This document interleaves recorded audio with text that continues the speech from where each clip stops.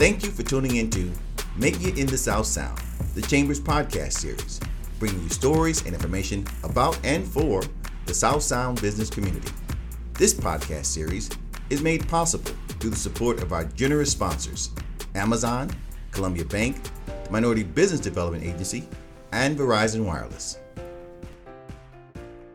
Hello, everybody, and thank you for joining us. I'm Andrea Reay, President and CEO of the Tacoma-Pierce County Chamber, and today I'm excited to be here with Port of Tacoma Commissioner Deanna Keller. The port is one of the most important economic drivers here in the South Sound.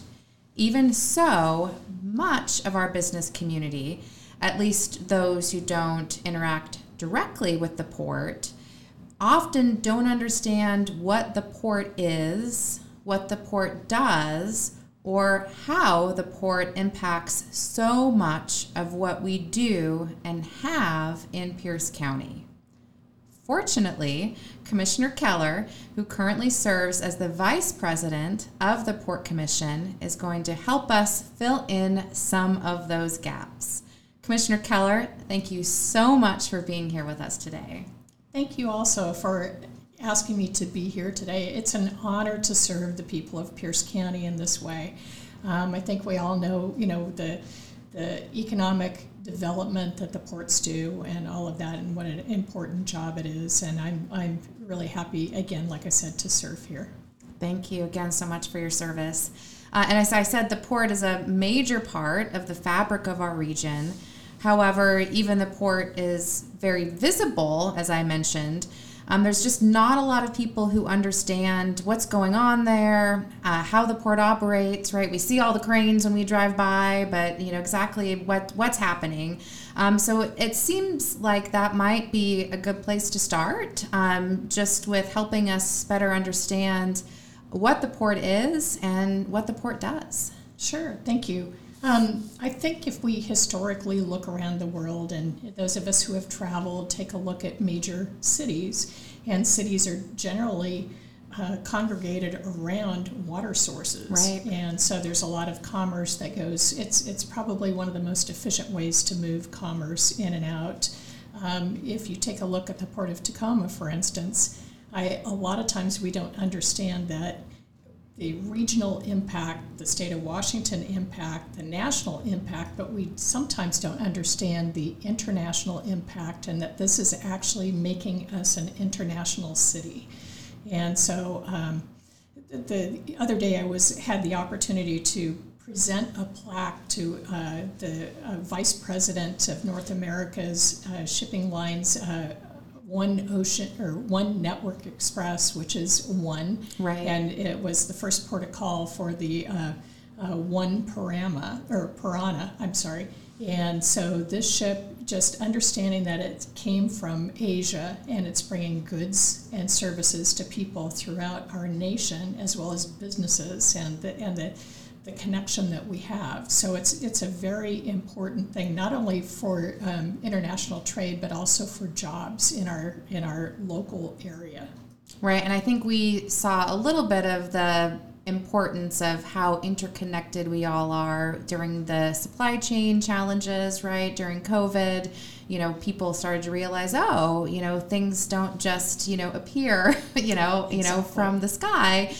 Things are shipped often overseas, and many of the things that we take for granted on our store shelves every day actually, come from overseas markets, and vice versa. A lot of goods and services that people rely on overseas, come from us, and the port is an important, connector to make sure that trade happens. Absolutely. And I think if you also understand that, the Port of Tacoma, 80% of the goods that are shipped to and from Anchorage, Alaska, or for the people of Alaska, that it's an important, 80% of their goods come from the Port of Tacoma and the Northwest Seaport Alliance, of course, through that as well. And I know we're going to get into a little bit of that a little bit later. Yeah, absolutely. That's a good segue, talking about the Seaport Alliance, and of course, the Port of Seattle, which is also, like the Port of Tacoma, a major port, certainly not far from here in the Port of Tacoma.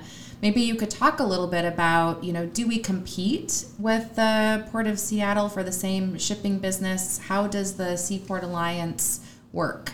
Absolutely. And I think that is probably one of the least understood alliances that people have. We've always thought that the Port of Tacoma, the Port of Seattle, that we're constantly competing against each other. We consider the Port of Tacoma the nitty-gritty city. Port of Seattle is a little bit different in terms of, but what we decided to do was in 2015, was to create a charter that the two of us together, the Ports of Seattle, the Ports of Tacoma, would create an alliance so that we could basically compete with the Canadian ports. Those are our major competitors here on the West Coast. And so we have found it to be effective so that we're not fighting with each other for cargo. So instead and the charter talks specifically not just about container port or container shipments, but it talks about marine cargo, which includes break bulk, which includes autos that come across from Asia. It includes domestic travel. It also, a lot of people don't seem to, or we forget that JBLM, we are a strategic port for national defense as well. And so we also move troop equipment and things like that we're there with the Pan-Pacific Theater region. And so it's a very strategic, like I said, port for Northwest Seaport Alliance for this region, for this nation as well. That's perfect. And I think it's important to say it's we're stronger together, right? When we work together, it's less about the competition and it's more about how do we create that strategic advantage to compete on that global stage. Absolutely. I think one of the most important things that I get questions about is governance with this particular group. And so we have the Port of Seattle and the Port of Tacoma Commissions. And so there are 10 commissioners. Each one of them create a quorum, which is 3 out of 5 to either to approve or disapprove of a resolution or something like that. It takes one port or the other, and I'll give T5 as an example. When we went into taking a look at were we going to develop Terminal 5 in Seattle, how are we going to do that with the Northwest Seaport Alliance? And so it could have taken one of the commissions to say we're not going to develop that. And it almost came to that with the Tacoma Commission as well. But it took some negotiating, but it took 3 out of 3 of each of the 2 commissions to be able to pass that. So there are some safeguards that the people of Pierce County and the people of King County need to understand, that your interests are still protected within your commissions within this alliance. No, I think that's an important distinction. Absolutely. Could you talk to us a little bit, and I know you did, briefly, just what the economic impact of the port is specifically on Pierce County? Well, if you take a look at the alliance in particular, and you take a look at container shipments, and let's just talk about marine cargo, it's 3.7 million TEUs, which is 20-foot equivalent containers. We're just talking containers. And that's between the two of us. And we split that 50-50, that economic piece of that. We're talking about jobs on either side. We're also talking about break bulk. We're talking about auto warehousing. So all of that is connected. 50-50, right? And I think it's important to also understand that the Port of Tacoma Commission, as well as the Port of Seattle Commission, is very concerned about the fact that jobs, we want to make sure that our jobs are local. We don't think of our workers as going from Seattle to Tacoma or back and forth. We really want to make sure that when we create a resolution or we make a decision, that we understand the impact of our workers as well. We want to make sure that our workers stay and live close to their schools, their homes, their where they pay their property taxes. Part of the community. Like that. Yeah. So we're concerned about that too. So that's probably about the 20% where we end up struggling a little bit with each other, is to make sure that those workers and their jobs are protected. That's fantastic. Yeah, because it is a highly mobile workforce. It is. Right? It still very much is. So all of those considerations are important and complex. Yeah, absolutely. And again, speaking of important and complex, a lot of businesses really struggled, during the pandemic. It wasn't just one issue or one concern. It was, piling on of, different issues and concerns that businesses faced. Could you talk a little bit about, how the port was responsive, kind of during the pandemic, and just what or how port businesses are doing, currently? Are we, kind of over the major part of the crisis? Are things, getting a little bit more normalized, or are we forever in kind of new uncharted territory where there is no normal anymore?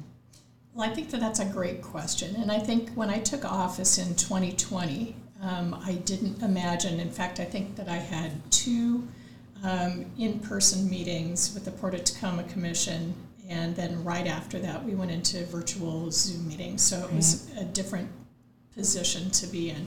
I think if you also take a look at the Northwest Seaport Alliance during that period of time, we had Terminal 5 under construction. Mm-hmm. We also had, so we didn't have any revenue for that. You took a look at Terminal 46 up in Seattle, again, the same sort of thing. So we were grabbing for any kind of diverse business we could. Shanghai, all of the warehouses shut down. Right. For a long period of time. There weren't any shipments across here. So if you take a look at, if you're traveling up I-5 and you look at accordion traffic, it slows down, it speeds up, it slows down. That's exactly what the supply chain did with us. All of a sudden, there were no sailings. They were all blank sailings. There wasn't any income. Truck drivers ended up quitting their jobs because they didn't have any cargo to transport. Mm-hmm. Rail workers, the same thing. And then all of a sudden, we get this resurgence of cargo and shipments and things like that, and we weren't prepared to take that. So again, it's that accordion piece of, coming and going, people getting hired, quitting, rehired, and it's not any different than the hospitality industry.